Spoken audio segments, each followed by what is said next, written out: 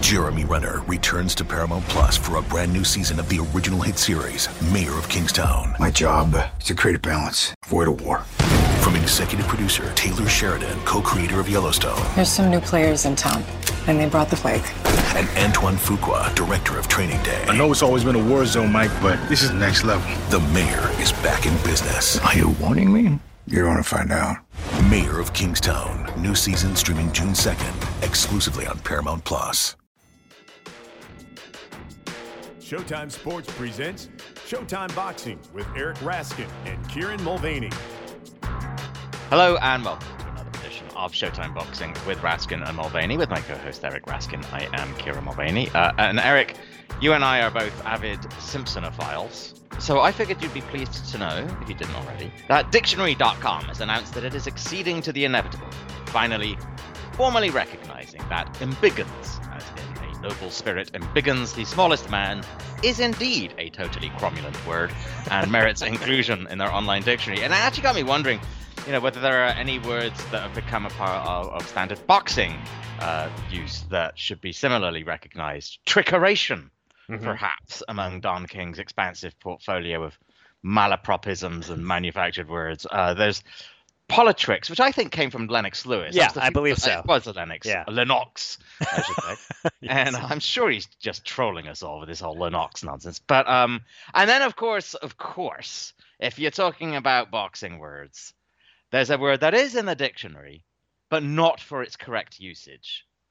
Bolivian, Dictionary.com, is far more than a person from Bolivia, as anyone in boxing will tell you. There's got to be more. Any other ideas about boxing words that deserve to be more widely recognized? Well, I was wondering if you were going to express displeasure that embiggens made it before cromulent, but apparently it seems like you rolled with that relatively well. But yeah, there's lots of boxing words that could be added to the dictionary. Along the lines of trickeration and politricks, sort of an intentional made-up word, also from Lennox Lewis, is boxology or boxologist, which is how he described himself later in his career. But then there are some words that are real words, but became new parts of speech thanks to boxing. I'm thinking specifically of spinal as either an exclamation or as a medical condition. Much like the word quone, you might need a medical dictionary for that one. And then my favorite, a real word with a new definition, asinine, as a curse word, as coined by Kelly Pavlik when he said, "Pardon my French, but that's asinine." It was like an under the radar interview that we caught and had a lot of fun with back in the Ring Theory days. Him thinking asinine was a bad word, I guess, because it has ass at the beginning of it. I don't know, but yeah, if only one new boxing word can get into the dictionary, it has to be lowercase b Bolivian. That's the all timer. It does. It really does. Yeah. Yes, exactly. Yeah. All right. We have many words coming up for you on this podcast, most of which do belong in a dictionary. We have not just one guest, but two together at once. A very special treat lined up, and you're really going to enjoy it, I think. We had a great time doing that. As sad and awful as the recent passing of Marvelous Marvin Hagler was, one small silver lining is it did give us an excuse to bring on two of our favorite people to talk about the Marvelous One as two of the faces of Showbox, Barry Tompkins and Steve Farhood, both of whom covered Hagler's career, will join us together on the podcast to remember and share stories about the great middleweight champ. We'll have some fights to preview, including Alexander Povetkin, Dillian White 2, some news to discuss, including an even bigger heavyweight fight, Tyson Fury versus Anthony Joshua, maybe being just about a done deal.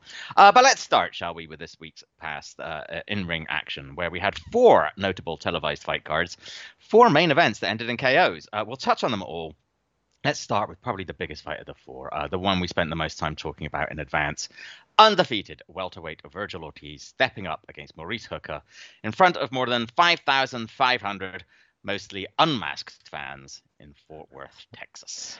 Yeah, we've made our views on masks and overcrowding in Texas known, so I think we'll bite our tongues and focus on the fight here. And the good news is it was an entertaining and compelling fight worthy of our focus. The 22-year-old Ortiz started well in rounds 1 and 2, but Hooker seemed to be getting more and more done with each passing round over the first four, and I thought fairly clearly won the fourth. He was marking Ortiz up, But then Ortiz hurt him with a body shot in round 5, and that reversed the momentum. Another body shot set up a knockdown late in the 6th, and early in round 7, Hooker hurt his right hand while exchanging, took a knee, and was counted out. So Ortiz moves to 17-0 with 17 knockouts. Hooker falls to 27-2-3, 18 KOs. The broadcasters said Ortiz was facing his biggest test to date, which I agree with, and they said he aced it, which I'm not so sure I agree with. He definitely passed it, but aced it seems a little strong. What did you think, Kieran? Impressed overall with Ortiz? Did you see anything that worried you, or is it just a case of, hey, Hooker is a good veteran fighter, you're going to take some punches, you might lose a round along the way, no reason to be critical of Ortiz here? Yeah, I think I'm somewhat between the two sort of verdicts there, but I think I'm a little closer to Todd and Sergio and those guys, I think. Yeah, look, there are some things that Ortiz will want to look at and work on. He was hit clean a fair few times. Like you said, after that strong start, Hooker was sort of coming on a little bit, and he did clearly lose that 4th round, as you said. But let's not forget, Hooker was in a terrific fight with Jose Ramirez, who is the consensus number 2 140-pounder. Right. It was pretty much an even fight until Ramirez kind of pulled away and scored that stoppage. He's not an A-lister Hooker, but he's a man. He's got considerable skill and talent and pedigree. And I think it would have been super notable if he'd had no success at all, really, against Ortiz. I think, a lot of what we saw was actually to Ortiz's credit. I think he knew that Hooker's advantages lay in his reach, that he'd want to box on the outside. So he set out to negate that. He set out to turn it into a fight. If you do that, you're going to get hit. What was much more notable to me is that the 22-year-old was able to take the more experienced guy and force him to fight his fight, right? Yeah. He forced it. It was Ortiz's fight, and he made that happen. Yeah, he lost the 4th round. But what was interesting to me, and I think very positive, is that was Hooker's high water mark. Like, it was after that Ortiz then stepped it up a level. And like you said, turned to the body, which you love to see from a young kid. Pretty much broke him, I think, in the 5th round. I'm not sure that Hooker was ever quite the same after that 5th round body shot. Never quite able to get his strength back, and then turning up a notch again in the 6th, forcing the stoppage in the 7th. I don't know. I've honestly, after several rewatchings, I'm still not entirely sure what exactly happened there. I'm not sure if you are, but still, by that stage, it was obvious, where the fight was going. I think that this outing, it underlined what we suspected, right? We knew that Ortiz is really far more than a prospect. I think what this has done is show us where he is. I think he's a legitimate contender who you would favor at this point against a lot of top 10 welterweights, honestly.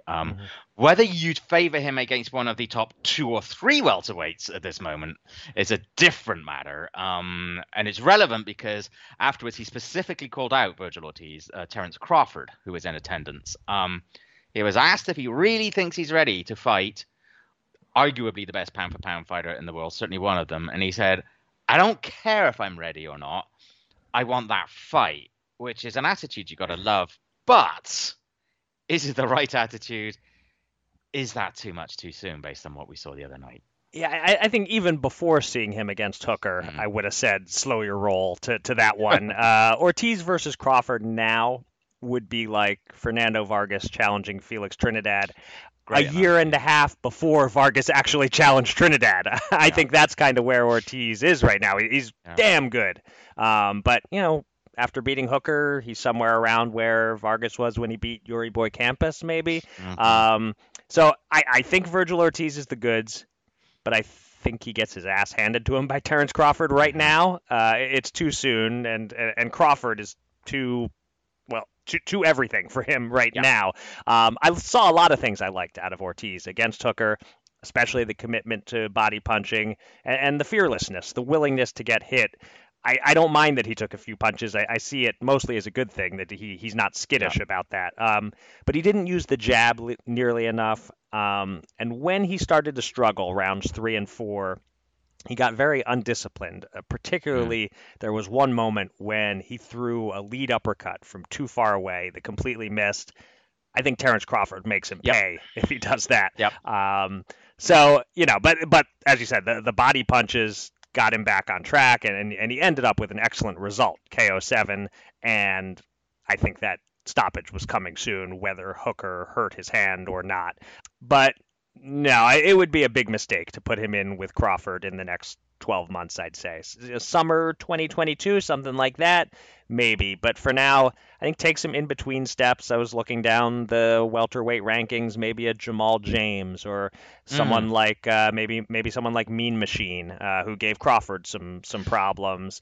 And then I'm thinking maybe if you can get a Jesse Vargas around the end of this year or very beginning of 2022, and you pass that test easily, if you ace that test, to use the word they used on the broadcast, I think then you think about Crawford. That's weird. Only one of those fighters that you mentioned as possible alternatives, you mentioned them only by their nickname. But why is that?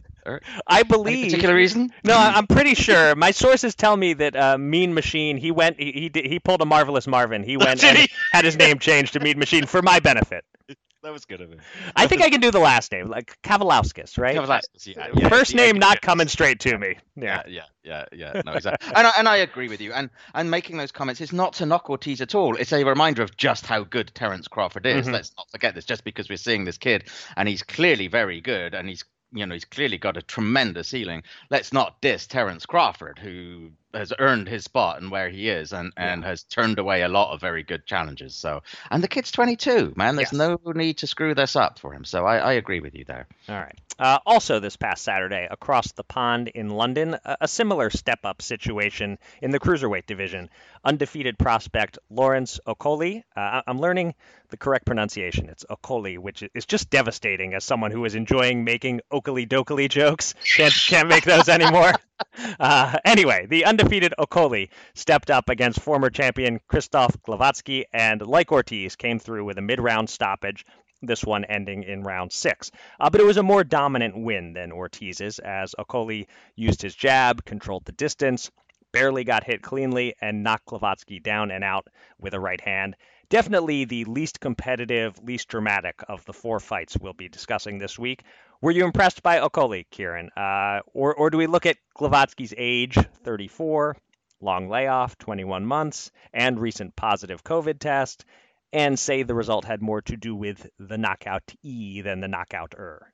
Well, I was disappointed in Glowacki, I will say. I did expect more from him. I expected him to really give Okolie a real bit of a test there, but he was a bit slow, wasn't he? And he's ponderous. And the worst part about it was Glowacki was tremendously predictable. I don't know that has anything to do with an activity. Again, we don't know, COVID can have all kinds of impacts on him, and maybe that was, the after effects of that were affecting him, or maybe it's a sign that he's getting near the end of the road. But you do have to give credit to Okolie for he helped make him look ordinary and ponderous. I thought, nobody had quite done to him what Okolie did. What impressed me was that the young guy went in with a plan, like Ortiz did, stuck to it, like Ortiz did, and again forced the more experienced opponent to fight his fight. What was a bit weird was the way that, Glowacki's movement was strange. It's like he kept going forward and sort of telegraphing that he was about to dip to the left and then dipping to the left. And he never dipped to the right, that I could tell. It was always dipping to the left. And if you're up against if an idiot like me can sit on his couch and see that, then you know that a combination of Lawrence Okolie and Shane McGuigan are going to see that. And you could just tell it was a case of softening him up, keeping him at just the right range, and then waiting for the perfect opportunity to fire a perfectly timed right hand. And that's exactly what he did. Full credit to him for that. I'm not sure that Okolie is yet quite as good as Glowacki made him look, but he's good. And he's got good physical tools. He's well schooled. And you look at the cruiserweight situation right now. He's only 30. You've got the likes of Bradis and Dorticos are now in their mid-30s. There's a bit of an opening there for somebody to sort of emerge and say that they're the top dog in that division for a couple of years. And Okolie has at least as good a shot as anyone to make that his spot right now, I think. Yeah. All right. Slightly earlier in the afternoon our time on Saturday in Moscow, Russia, the light heavyweight champion of the world, Artur Beterbiev, returned from a long layoff of his own, 17 months. Got a bit more resistance than we might have expected from challenger Adam Dinas, but he was in control just about the entire way. Scored 2 knockdowns. en route to Daniels' corner, waving the towel in round 10. There was some speculation throughout the fight that, was Beterbiev just looking to get some rounds in? Maybe he was carrying Dainis a little bit. I don't know about that. His corner seemed a little bit anxious about trying to get him going a few times. Mark Ramsey was trying to get him to wake up a bit. Don't know, again, if that was a long layoff situation. What do you think? Was he trying to get the rounds in? Was it a little bit of ring rust? Was it maybe not quite a perfect night for Beterbiev, or was it all just what you would expect? Yeah, it's crazy that this was Beterbiev's first fight since becoming the lineal champ against Gvozdyk. I was sure he'd had at least one defense since then.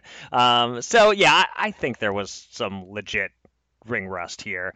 I mean, Beterbiev probably also was conscious of the fact that getting a bunch of rounds in was good for him. And let's give some credit to Dainis, who was extremely game, extremely tough, didn't come to lie down. So, yeah, I would say Beterbiev wasn't carrying him. He was genuinely shaking off the rust. Not to mention, he had COVID. He had a rib injury. Yep. There was a lot to shake off, not just the rust. But I guess I'd say he wasn't necessarily in a hurry to end it either. And he probably didn't mind looking a little extra human, because if you're trying to convince Canelo Alvarez to come up in weight and fight you at some point, you don't want to look like a pound for pounder every time out. There might have been the slightest hint of trying to lure Canelo in with this fight. But that's not a realistic fight at the moment. Canelo has other plans. So the ESPN crew was talking a lot about him against Joe Smith Jr. And I think that's the one that really makes sense, provided Smith gets by Maxim Vlasov in 4 weeks. That's just a great matchup. It is. Two punchers, both at or around their peak. That would be a tremendous summer fight, worthy of a good chunk of that 2021 ESPN budget, if they can make that happen. Yes, I agreed. All right, we've talked about the rest. Let's talk about the best. By a modest margin over the action-packed Ortiz-Hooker fight, I'd say the best fight of the week was the Ring City USA main event on Thursday night. Late replacement Angel Fierro coming off the canvas in rounds 1 and 2 to score a big upset knockout in round 6 over former 130-pound champ Alberto Machado in Salinas, Puerto Rico. Fierro was behind 48-45 on all three scorecards before a huge left hand ended it 47 seconds into the 6th. Machado, he's 30 years old. This was his third loss, all of them by knockout. He has some thinking to do. Kieran, is this the end for Machado as a serious contender? And how high are you on Fierro, who's only 22 years old and is exactly the sort of boxer that Mexican fight fans tend to love? Yeah, this one made me a little sad because I'm fond of Alberto, not just because he's Miguel's boy, but because he's a super nice kid and I've always enjoyed interacting with him and interviewing him. But look, I know any right-thinking boxing journalists and commentators should want to take the phrase "he doesn't like it to the body" and set it on fire and then bury it in the backyard. But gosh, poor Alberto really doesn't like it to the body, does he? Andrew Cancio stopped him twice with body shots, and Fierro, I mean, that's how he softened him up with that just punishing body attack before finishing off. I'm not sure what the future holds for him at this point. Like you said, he is 30 years old, so he doesn't have a lot of time to play with. He'll get opportunities still, I think, not least because of the Miguel Cotto connection. But those defensive vulnerabilities are real and substantial.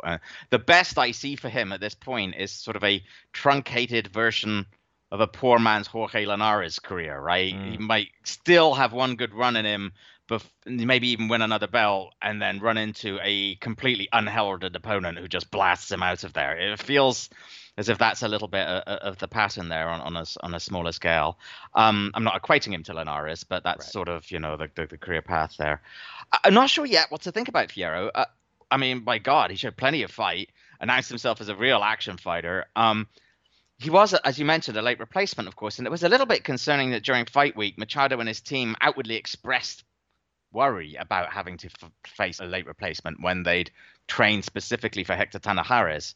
And, sometimes just a late replacement can just come in and gum up the works. They have nothing to lose. And the A side fighter is prepared for someone else and just isn't quite ready. And we have a spectacular result. And then that late replacement never quite follows it up when his opponent actually has 2 months to prepare for him. So I don't know. We'll see. I would like to see more of Fierro. After that, I really want to see more of Fierro. Any guy who just keeps bouncing up after getting knocked down and then just comes right at you, works you to the body, all that kind of stuff. That's a fighter I want to see some more. So I don't know what his potential is, but I do want to watch it and find out. Yeah, it's just so rare that the late replacement underdog gets knocked down twice that early in the fight, Right. and it's not a foregone conclusion at that point that, well, the favorite's gonna take this thing. So the fact that he showed the spirit to get up from that, work his way back in, and then score the knockout, yeah, very encouraging sign. Even though you're right, we have a lot to learn about Fierro still. Let's go! It's the most all-star studded challenge ever, and this time it's every competitor for themselves. Best challenge ever! The Challenge All-Stars. New season now streaming on Paramount+. Go to ParamountPlus.com to try it free. Terms apply. New CBS Sunday. You collect rewards, right? This is how I make my living. When something is lost, Everyone's looking for something. he finds it. You strong swimmer? So-so. So-so's okay. Justin Hartley stars. How you survive, you make quick, smart decisions, and you never let panic take the wheel. Sounds cool. It is cool, actually. Very cool. Tracker. New Sunday on CBS and streaming on Paramount+. Yeah. All right. That's our summary of action from today's boxes. Let's turn now to one of the greatest of all time, Marvelous Marvin Hagler, former middleweight champion of the world, died on Saturday the 13th at the age of just 66. Eric and I were unapologetic about devoting a hefty portion of last week's show to the Marvelous One, and we make no apologies either for returning to the subject this week. If you are new to boxing, or perhaps you're a younger fan, and so as a consequence maybe don't quite fully grasp why there's been such an outpouring of grief over Hagler's passing, or why we would want to devote a big chunk of 2 shows to eulogizing him, well, hopefully this next segment will prove illuminating. Joining us this week are 2 guests, friends and colleagues, and Hall of Famers right alongside Marvelous Marvin, stupendous Steve Farhood, and brilliant Barry Tompkins. Gentlemen, we are unworthy of, but grateful for your company. Thanks so much for joining the podcast. Great to be with you.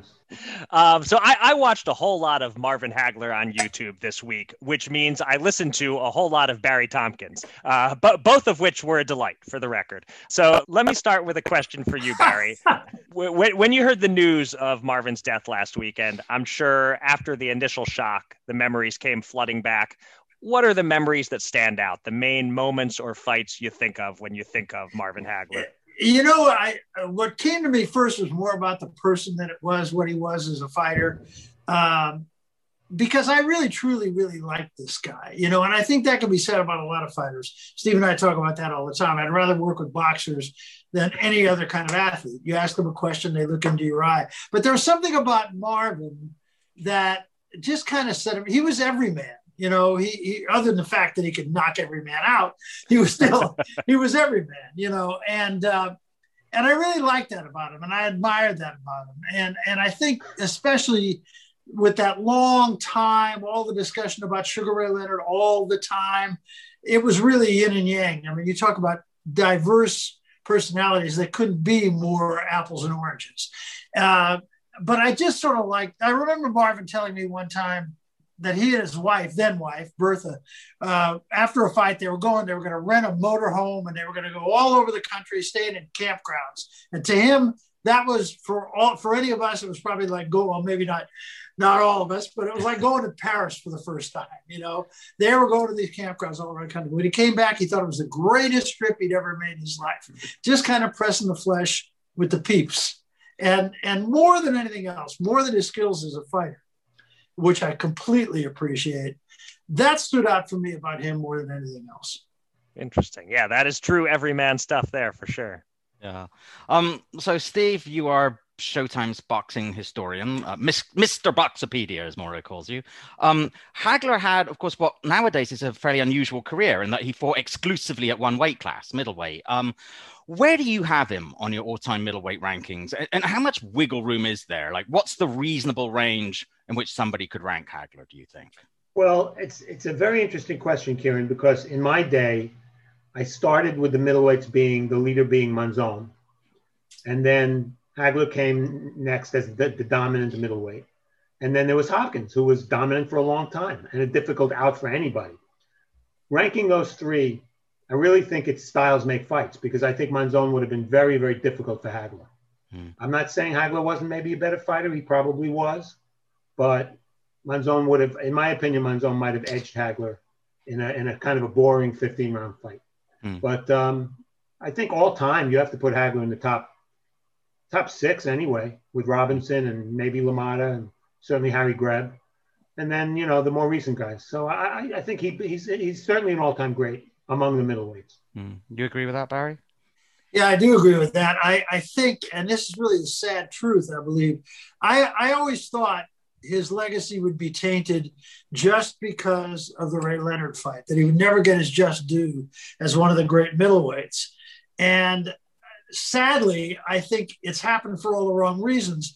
But when we see all the love that's coming forth about this guy after his passing, I think now he will get that kind of credit, but you hate to see it happen this way.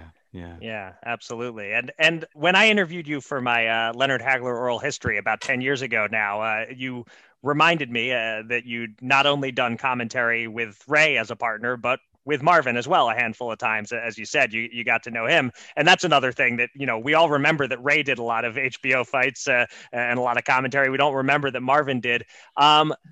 What was he like as a broadcast partner? Was there a different side of him, you know, both with the mics on and versus off? No, I think actually the side of him was the side that you see. He was every man on the microphone also, which I think I mean, who's more every man than Steve Farhood? You know? But no, you know what? I mean, unlike a lot of fighters, as we all know, Marvin was a student of the game. He really understood what he was doing out there. You know, it wasn't just go into the ring and beat people up. Like there's a lot of that in boxing, as we all know.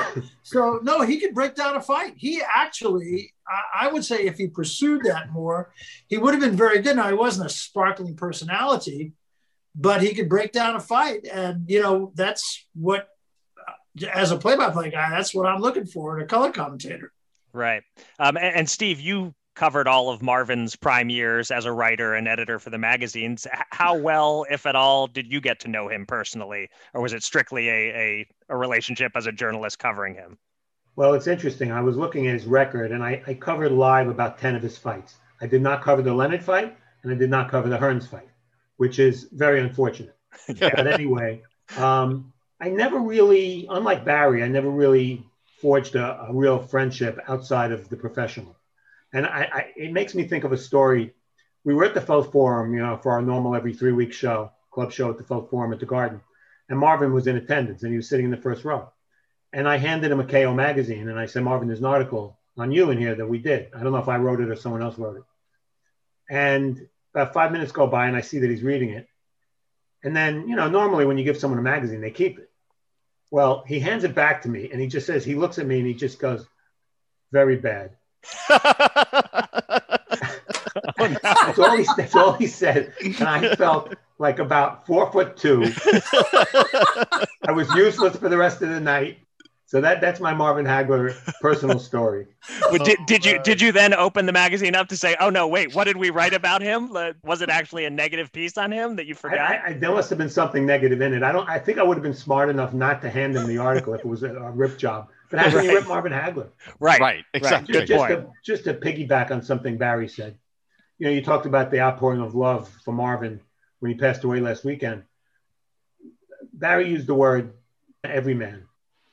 I think there's a lesson to be learned, which is that for all the fame and adoration that a Ray Leonard or that an Oscar De La Hoya or that a Muhammad Ali brings, there's room in boxing for the blue-collar fighter. And he can be just as beloved as, you know, I think Bernard Hopkins fits that mold too, although Bernard certainly tried to talk a good game.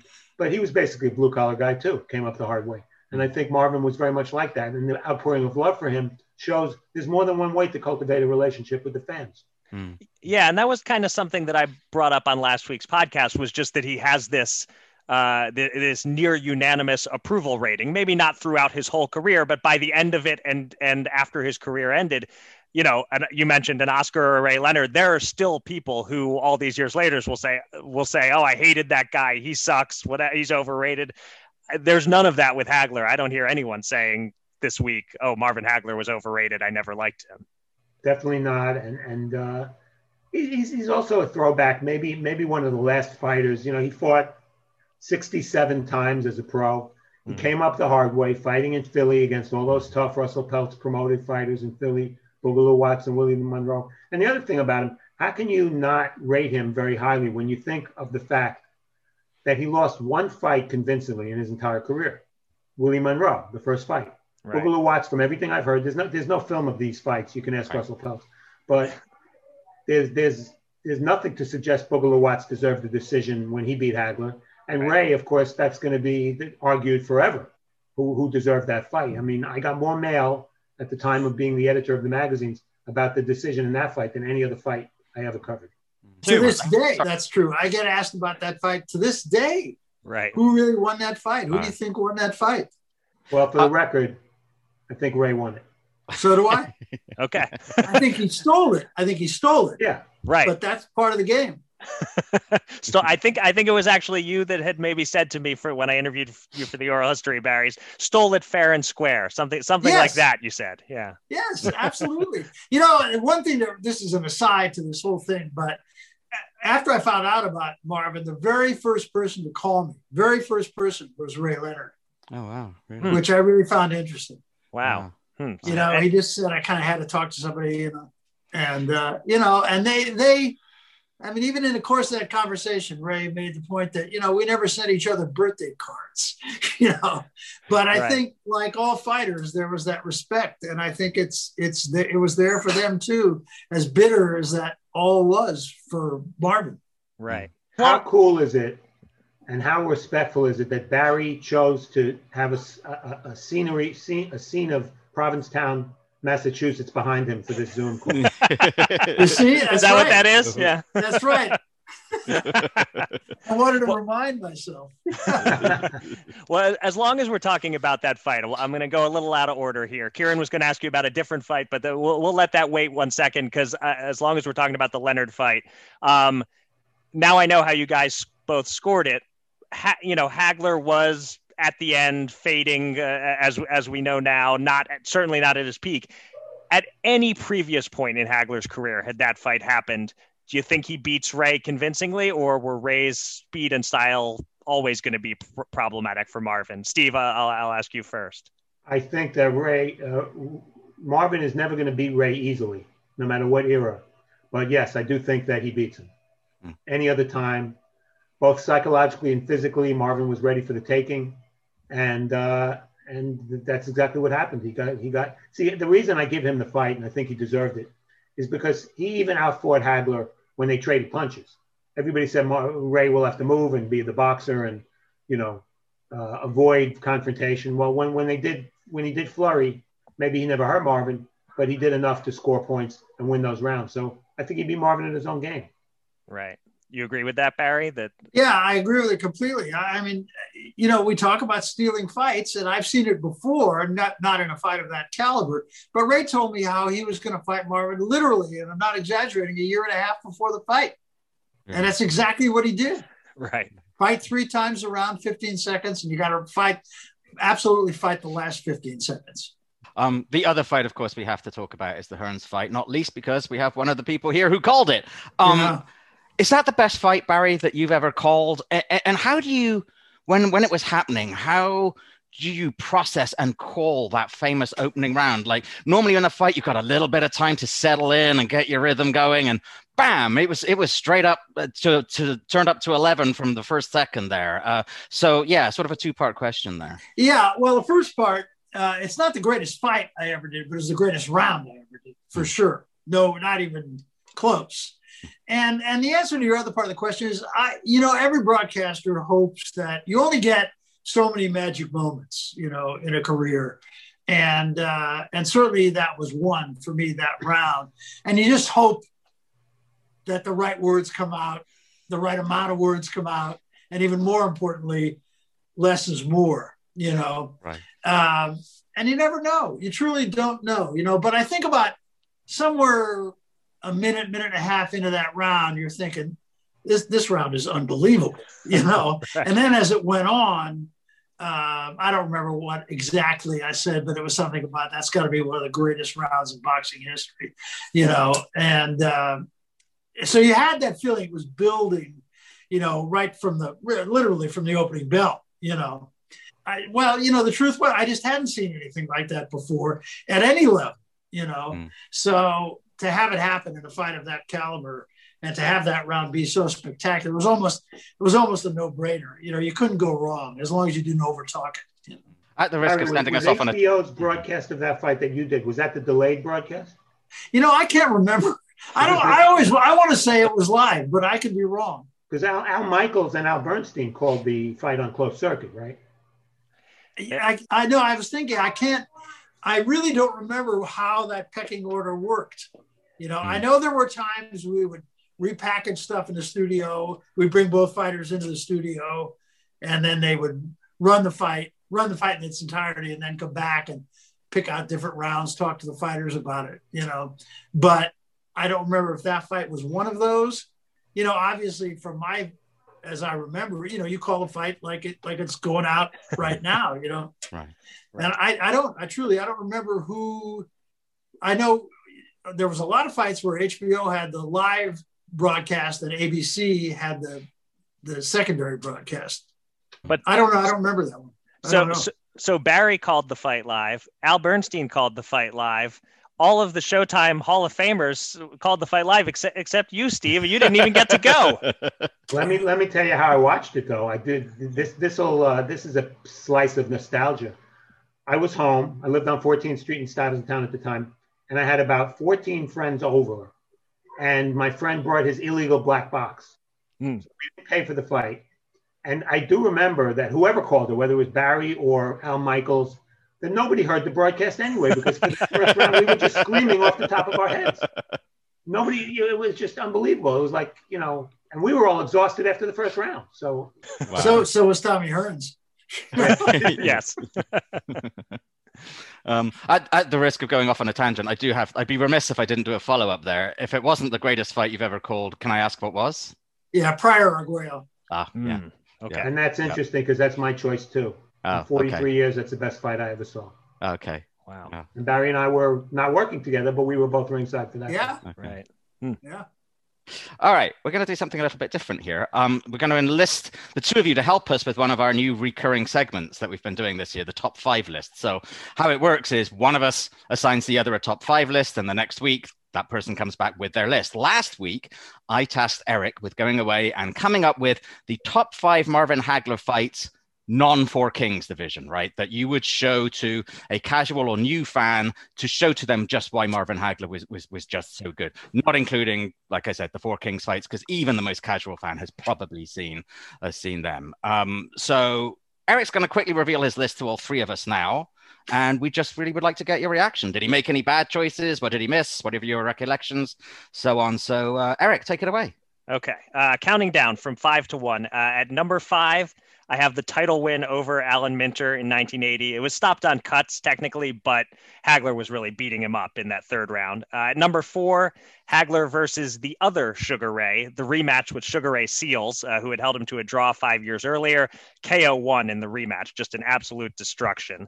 At number 3, not Hagler's best performance, but the one you might show people other than the Hearns fight to illustrate why he was so popular and what a warrior he was. KO 11, John the Beast Mugabe in 1986, an absolute classic, and the fight that kicked off boxing on Showtime, not insignificantly. Number 2, I have the rematch with Vito Anafirmo, Hagler getting his revenge for that controversial draw, just dominating in every conceivable way, a very good former champion. And at number 1, hitting close to home for Steve Farhood, Hagler's second fight with Mustafa Hamsho at Madison Square Garden, a great result against a good fighter, KO3, and the look on Hamsho's face when he went down said it all, kind of a what the hell just hit me look at his face. So, Steve, I'll start with you. Anything I missed? Any particular memories or stories from any of those fights? I think it's a good list. I personally wouldn't put the Mugabe fight in there because I think Marvin was a little diminished at that point. Mm-hmm. It was certainly a very exciting fight, no doubt about that. Minter, it's very hard for any fighter to win a world title on the road. And Marvin did it. Unfortunately, the aftermath was not very pleasant, but he did it in a way that just, underlined his dominance. So that was very impressive. I agree with you there. A couple of ones I might add. The second Willie Monroe fight, because again, Marvin had been outboxed by Willie Monroe in their first fight at the Spectrum in Philly. And he fought him less than a year later in Boston this time. And it was a pretty close fight. Willie Monroe says he was ahead. I texted Russell Peltz and said, was Willie Monroe really ahead at the time of the stoppage in the 12th round? Russell didn't know. And if Russell doesn't know, nobody knows. So, but he knocked Willie Monroe out senseless. So I would put that in there. And the Benny Briscoe fight, to beat Benny in Philadelphia by boxing and showing that side of him. I've always felt that Marvin was a better fighter when fighters came to him. Duran didn't really come to him, and he was stumped. And that's why it was such a close fight. Hearns came to him, made it easy for him. Benny Briscoe only knew one way to fight, to come forward. And I think Marvin showed a different side of himself by being able to purely box, and win convincingly against one of the greatest fighters of his era to have never won a world title. Right. It's funny that you bring up the second Monroe fight, because I did pick the brains of a few of our common friends, Bill Detloff, Nigel Collins, make sure I wasn't missing anything. And Nigel specifically said Willie Monroe too. And I just couldn't find it on YouTube, so I didn't put it on my list. I hope it exists somewhere, but I was unable to find it. But Barry, any other fights or any comments on any of those? It's interesting listening to what I had Alan Minter as number one, just because that was he finally got the chance. And when he got the chance, he still didn't get his hand raised in victory because of the riots in the ring. So I thought it was a defining moment for Marvin Hagler, assuming we're not talking about the Four Kings. And I also had Vito at the second Vito Antuofermo fight. And I had the Mugabe fight. I agree with Steve. Marvin wasn't the same guy then, and I don't know about Mugabe, but he was undefeated, and he was a guy who had a reputation as a big bomber, and Marvin took care of business and really kind of solidified his position as a middleweight champion, I thought. And oddly enough, the other two that I had were the second fight with Willie Monroe and the second fight with Boogaloo Watts. Yep. Just because, he avenged both his losses. Yeah. And for utter dominance, I just want to throw in the first Hamsho fight, which was in Chicago. Hamsho took, I forget how many, 60 stitches. He also cut Marvin in that fight. But Marvin was totally, totally dominant against a very, very good fighter. When you think of who Hamsho beat in his career, Benitez, Minter, Simpson, he beat Curtis Parker twice. I mean, Hamsho was a legitimate number one contender, and Marvin really just totally toyed with him. Yeah, and watching a lot of these Hagler fights on YouTube, I was struck by how many of these guys got busted up against him, that he was ripping them to shreds, whether it was Hamsho or Minter or I guess Antuofermo bled against everybody. But, that seemed a common theme, that he would bust them up and he would just wear some of them down so quickly. By round 3 or 4, some of these guys just had nothing left already because of the offense and the pressure that Hagler had. And just think about this. I didn't look up the ratings for every fight, but according to what I can get, Marvin fought a top 10 contender in 14 of his last 15 fights. Wow. Who does that today? That's amazing. Wow. The only one that wasn't was Caveman Lee, who he knocked down one round in Atlantic City, and Caveman Lee was a substitute. So he was excused. Wow. I saw an interview. Hagler was on the Letterman show right after the Tommy Hearns fight. And he was talking about how that Caveman Lee fight, that's what prompted him to officially change his name to Marvelous, right? Because he could see on the monitor that it was Caveman Lee, but it wasn't Marvelous Marvin Hagler, it was Marvin. And it, like, Sugar Ray Leonard was always Sugar. And he said to somebody on the production team, like, hey, what's the deal? And they said, oh, there's just not enough room to put it all in there. You want us to put Marvelous Marvin Hagler, then go to court and change it. So he went to court and changed it, which I thought was wow. So are either of you guys going to do that after this interview? Stupendous Steve Farhood and brilliant Barry Tompkins officially after today? I might go for Caveman, actually. It's not being used anymore. It's standing. Those of us who know Barry well, we can understand the use of that. No, I do have a new nickname. I'm in the process of changing it. F.U. Steve Farhood. Yeah, I like it. Yes. I heard that on the air it's kind somewhere of a legacy recently. name. Yeah. You and Al kind of in a little club together there, really. It's a very quickly growing club, Kerry. Yes, it is. While we have you, before we sort of finish here. You were talking about, all the different ways in which it's possible to appeal to fans, and there's a lesson there for modern fighters as well. We wanted to just talk about one current fighter. We had Brandon Lee on our podcast just 2 podcasts ago. We were blown away by what a good interview he is, what a charismatic young man, and obviously an intelligent young man. And we all know how good he is in the ring. He seems like the complete package. How high are you guys on him? Is there any danger that we're like falling in love prematurely with a big puncher here, or do you think he's got a high ceiling here? Well, I think Steve would be the guy that would know this more than I. I'm a believer after the last fight, particularly. I don't know that it's going to be a completely smooth road. He's trained by his dad, who has been great for him up to this point. I'm not real sure how far that should go. And they've both agreed. His dad has told us, I'm going to back away. But let me see. I'm not completely sold on that. Obviously, you want to see him get hit and see what happens. Right. But based on everything I've seen so far, and as you pointed out, Karen, he's a delightful guy. Yeah. I flew back on the plane with him actually after that last fight. And he's just a really nice guy to talk with over and above the sport of boxing. So should he become a champion, obviously will be a great ambassador.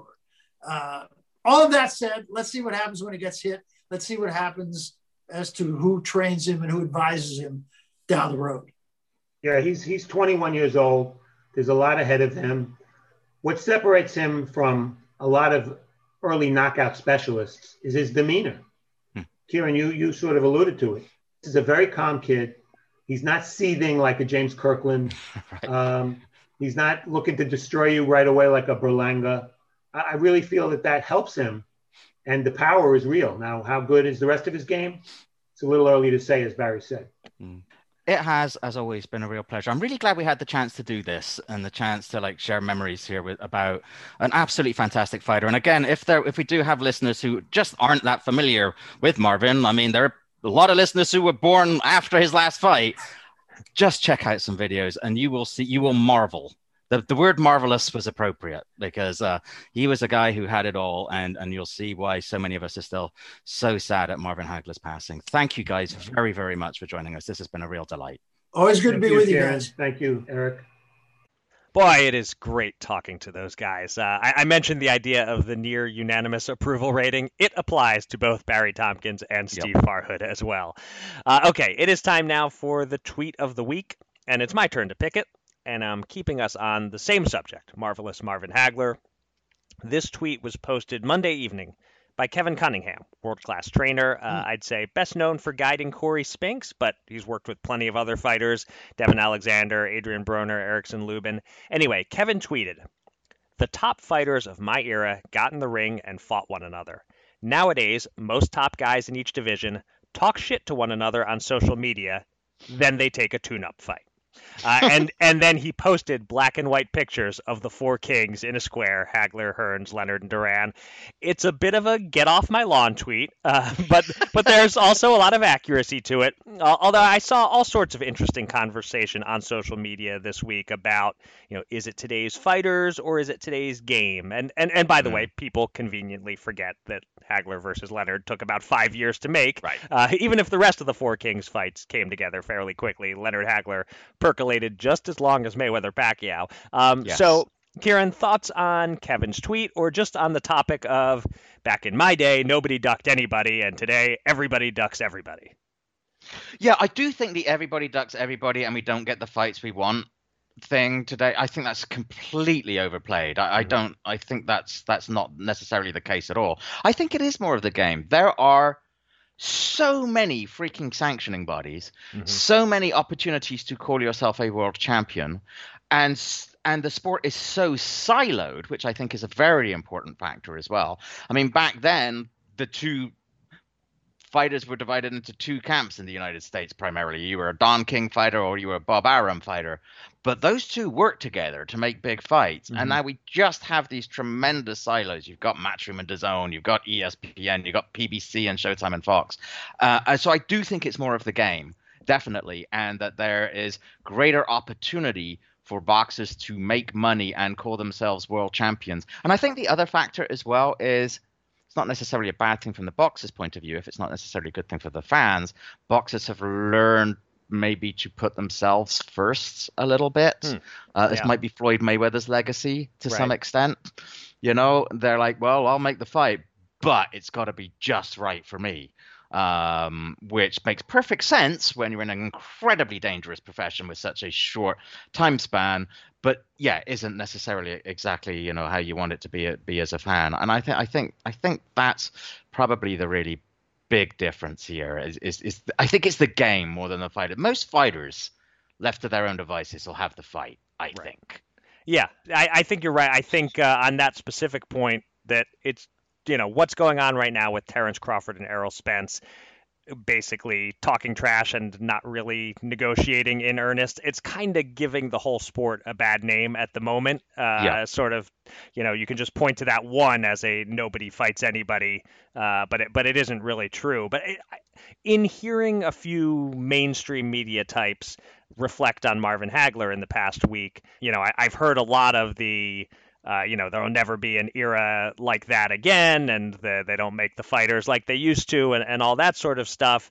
There have been a couple eras right on par with that. It's just boxing is not as mainstream anymore, and they've been smaller fighters than the welterweight to middleweights. But, you know, in terms of you want 4 or more elite fighters to come along at once and all fight each other or almost all fight each other, 10 years from now, I'm going to be telling some young whippersnapper about Barrera, Morales, Pacquiao, and Marquez. Right. You know, that was right up there with the 4 kings, except Morales and Marquez didn't fight each other. But there were also 3 trilogies worked in there. And, you know, another 10 years after that, I'll educate some young punk about Chocolatito, Srisaket, Estrada, and Quadras. Exactly. Yeah, and you know, and we don't know yet about the 4 princes, trademark Kieran Mulvaney. The early signs on them fighting each other aren't great, but it's only really been a couple of months since all that talk started. So yeah, I mean, like the 4 Kings was a special era. It really stands out. But I don't think it was quite as perfect as we remember. And as you said, the guys accused of ducking these days are probably not as bad as we're making them out to be. But I still love Kevin's tweet, especially him capping it with, then they take a tune-up fight. That is some good grumpy snark there. That is true. And it was funny, while he was starting the tweet, I was trying to imagine, like, if social media were around in that time. I don't think Marvin Hagler even has a Twitter account back, right? Like, no, he might have a PR guy running one for him. That's as close as he'd come. Yeah, maybe. Yeah, Tommy might be all over it, but I'm not sure the rest. But yeah. All right, let's turn our attention to next week's fight action. On Thursday, the third of 3 Ring City USA cards in Puerto Rico is headlined by one of the top female fighters in the world, one we don't talk about quite as much as the likes of Claressa Shields and Katie Taylor, and that's Amanda Serrano, who defends her featherweight belts against Daniela Romina Bermudez. Then on Saturday, from Gibraltar, of all places, on DAZN, it is the multiple times delayed rematch between Alexander Povetkin and Dillian Whyte. Weird place, Gibraltar, by the way. I'll have to tell you what. It's just very peculiar. It's like the United Kingdom in Spain. It's just very, very strange. I'm anyway, not even sure if I could have told you where it was on the map, but now I know. I guess it's Spain adjacent, huh? It is the southernmost tip of Spain, which, due to some weird historical anomaly, is British, and it's got like British red phone boxes and phone booths and British pubs. And like when I went there, you drive along this road in Spain, take a right turn, go through customs, and you're in England, except that it's like 85 degrees. It is weird as hell. But anyway, that's where that fight is. Alexander Povetkin and Dillian Whyte. Whyte, despite being knocked out by an uppercut in the 5th round of their first fight, is being listed by the sports books as more than a 3-1 favorite. Povetkin's 41 years old. He was trailing in the fight until landing that punch. So I suppose it's not surprising he's the underdog. You are the odds guy. What do you think? Was that first result fluky, or is Povetkin being undervalued with these odds? I think those odds are maybe a tiny bit wide, but they're not too far off. Povetkin was losing the first fight pretty badly until that uppercut landed. He'd been down twice in the 4th round, looked just about cooked. There's every logical reason to believe this was a case of he had one last good punch in him and he got that one last good win out of it, and the cupboard could be bare when the opening bell rings in this rematch. Then again, maybe Dillian Whyte's chin and confidence aren't the same after taking a knockout shot like that. It's possible, although not likely in my view, that he just crumbles if Povetkin starts landing. Right. An interesting wrinkle here is COVID, and we've kind of touched on this with some other fighters already on this show. Povetkin postponed this rematch because he had it, or he claimed he had it. Whyte posed the conspiracy theory that Povetkin made it up to delay the fight. Assuming Povetkin did have it, it's not automatic that you're back at 100% a few months later. We've seen some athletes in some sports struggle a bit post-COVID. So there's a lot of X factors here, but I feel like Whyte should win. The odds, though, are probably just right to discourage me from betting either side of this one. Yeah, I made a note too as well about COVID that Povetkin actually did say, and his people said that actually he suffered from it pretty badly. That it took him, we've seen guys. Stephen Fulton, he had it and he didn't enjoy it, as he talked to us about. Right. But he didn't get a really bad dose. He certainly didn't get it as bad as our guy Breadman. Right. But Beterbiev said he struggled with it. We talked about him, and Povetkin apparently really did struggle with it. And at 41. Maybe that's an important factor there. I think it's fair to make Whyte the favorite. But like you said, Whyte's now going to be acutely aware of the danger of that uppercut coming at him. So I also just wanted to mention again Amanda Serrano. We do talk a lot about Taylor and Shields, and deservedly so. But Serrano is astonishingly good. I mean, she is very, very good. If you were to say to me, she is the number one pound for pound, I would have a hard case arguing against you. I would have a case for Claressa Shields, which I would make, but it would not be a bad case to make for Amanda Serrano, who is very, very good indeed. All right. Let's conclude the show with the latest outside the ring news. And there is no doubt what the boxing news main event is this week, as the fight to settle all debates over heavyweight supremacy is signed. Sort of. Tyson Fury versus Anthony Joshua is on. The contracts are done, but there's a catch. There is no site or date yet, and as Dan Rayfield wrote a few days ago, that is not an insignificant detail. Here's what Dan wrote. It's not actually a done deal until they have a site locked in and tens of millions of dollars in a site fee to go with it that the two fighters must sign off on. The promoters have about a month to get it settled. Given the crowd limitations during the pandemic, whether a site can deliver enough cash to satisfy everyone remains to be seen. So, what do you think, Kieran? Should we be excited, or is there still room for this whole thing and the reported two-fight deal to fall apart? I'm not going to allow myself to get too excited, mostly because we all know it's going to wind up in Saudi Arabia, and that's just going to piss us all off. Right. As we discussed the other week, the way things are going in the UK in terms of vaccination, there's not a tremendously good reason, it appears, to not hold it at Wembley, assuming the timing can be worked out with the European Soccer Championships that are taking place, or parts of which are taking place then this summer. And so you would still hope that happens. But I really doubt that it's going to fall through. Like, it feels like everybody involved wants it. Mm-hmm. The fighters have seemingly agreed the other aspects between themselves. You get the sense that if anybody's going to walk away, it'll be Tyson Fury, just because he's Tyson Fury, right? And you can't predict what he's going to do. But against that, he's not there in isolation. He's got Frank Warren and Bob Arum negotiating on his behalf, and they've been through it all before. They're not going to do anything stupid. I mean, everybody knows how huge this fight is and what it means. But yeah, that X factor is these are unusual times. Here we go again, as we were just talking about. These are two guys who, I think are going to make this fight, but they both want to make sure they get as much money for it as possible. And if there's not enough money there, then they're not going to do it. But somehow, I do think this is going to happen. Both men want it for their legacy. Both men know that there's money there for it, if they can, as much money as they're going to make for anybody else, if they can put it all together. How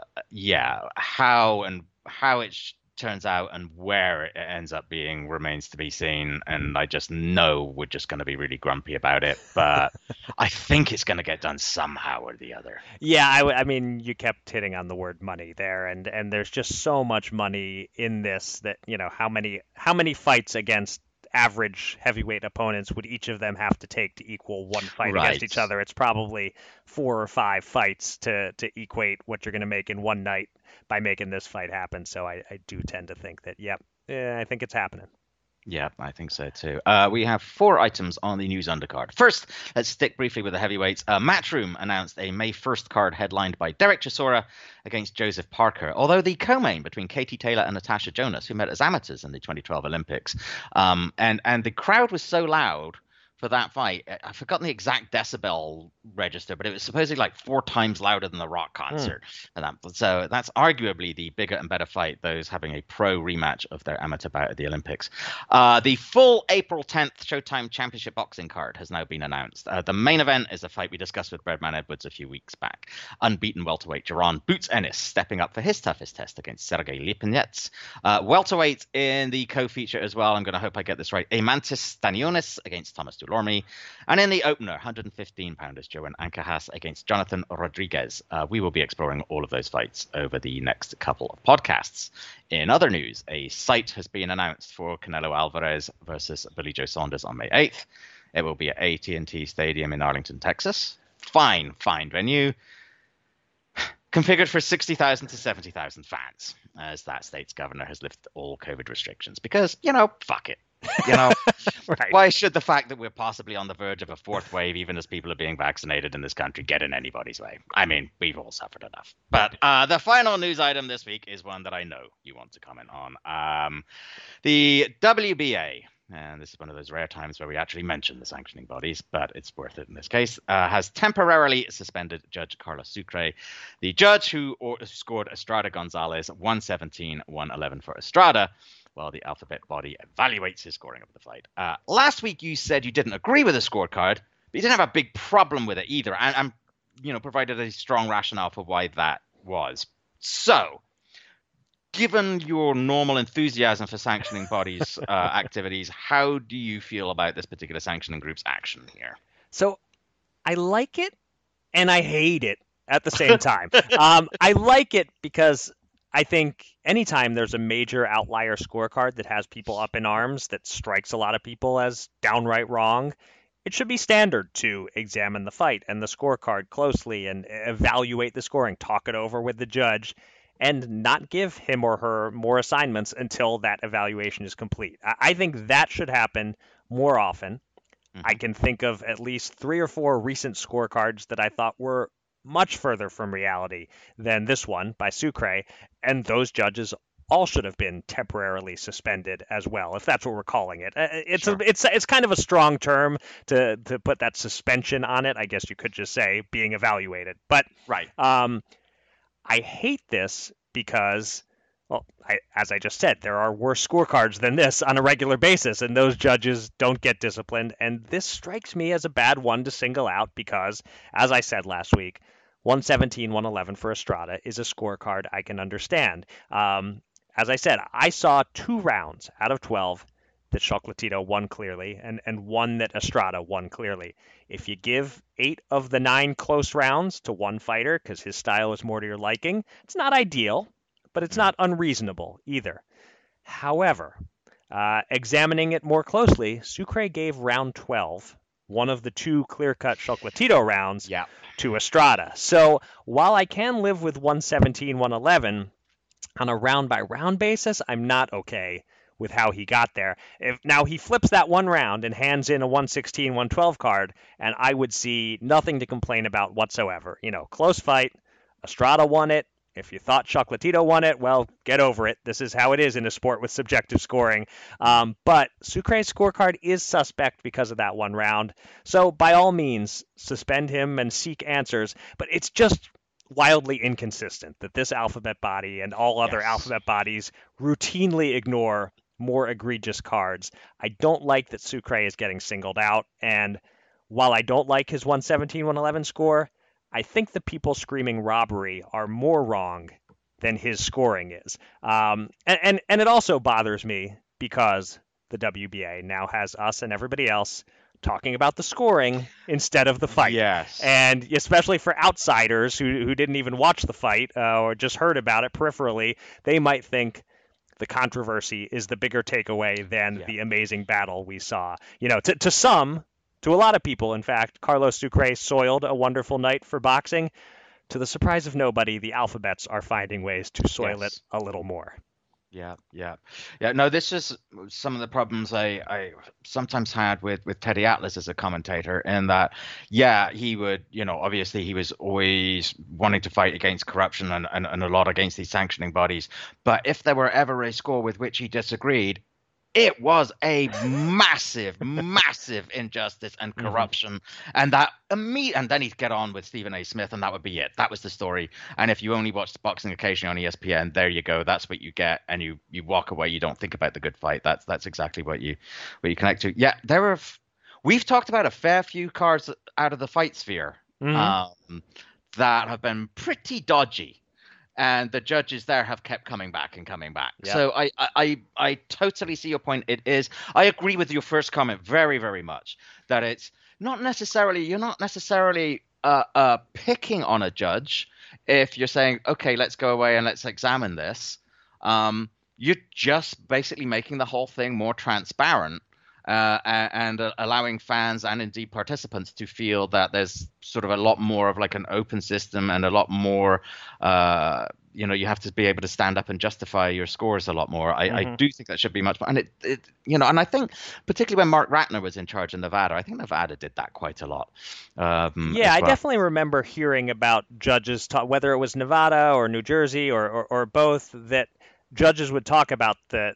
They routinely had to go over their scorecards with the commissioners and explain things a bit and talk it through. If that's what happens here, and I mean, I would love it if like Sucre came out afterwards and said, I stand by my scorecard, except after looking at it more closely, I think I got the 12th round wrong. And so it wouldn't have changed the result, but anyone can have a bad round. I don't think that makes him a bad judge necessarily. I don't know. I'd be curious if we even hear anything about the findings, or if it's just we're trying to look like we're doing the right thing by saying we're temporarily suspending him, and he's going to be right back in another fight in a couple weeks, and they won't even have talked to him. Who knows? I don't trust anything that comes out of any alphabet group.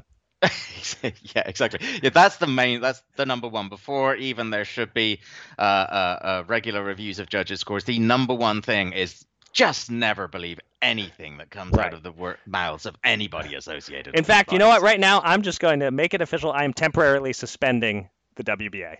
There you go. Would that were so. Yes, that will do. Do I not have that power? We can suspend them from the podcast. That's for sure. All right. I'm all about that. All right. That will do it for this week's episode of Showtime Boxing with Raskin and Mulvaney. Thanks very much again to our guests, Barry Tompkins and Steve Farhard. I absolutely loved that segment. We will be back next week to recap Povetkin White 2 and to start previewing the April Showtime cards. Plus, Eric will have a new top 5 list to assign to me.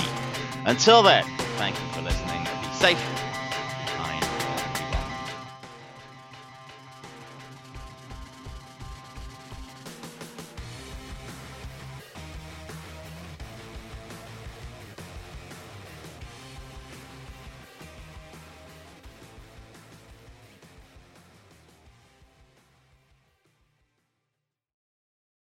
The wait is over. The Chi returns with new episodes on Paramount Plus.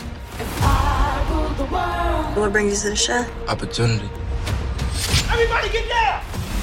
Walk right up to the side. A new reign is coming to the South Side. Never should have sent a boy to do a woman's job. The Chi. New episodes now streaming. Visit ParamountPlus.com/The Chi to get a 50% discount off the Paramount Plus with the Showtime annual plan. Offer ends July 14th. The subscription auto-renews. Restrictions apply.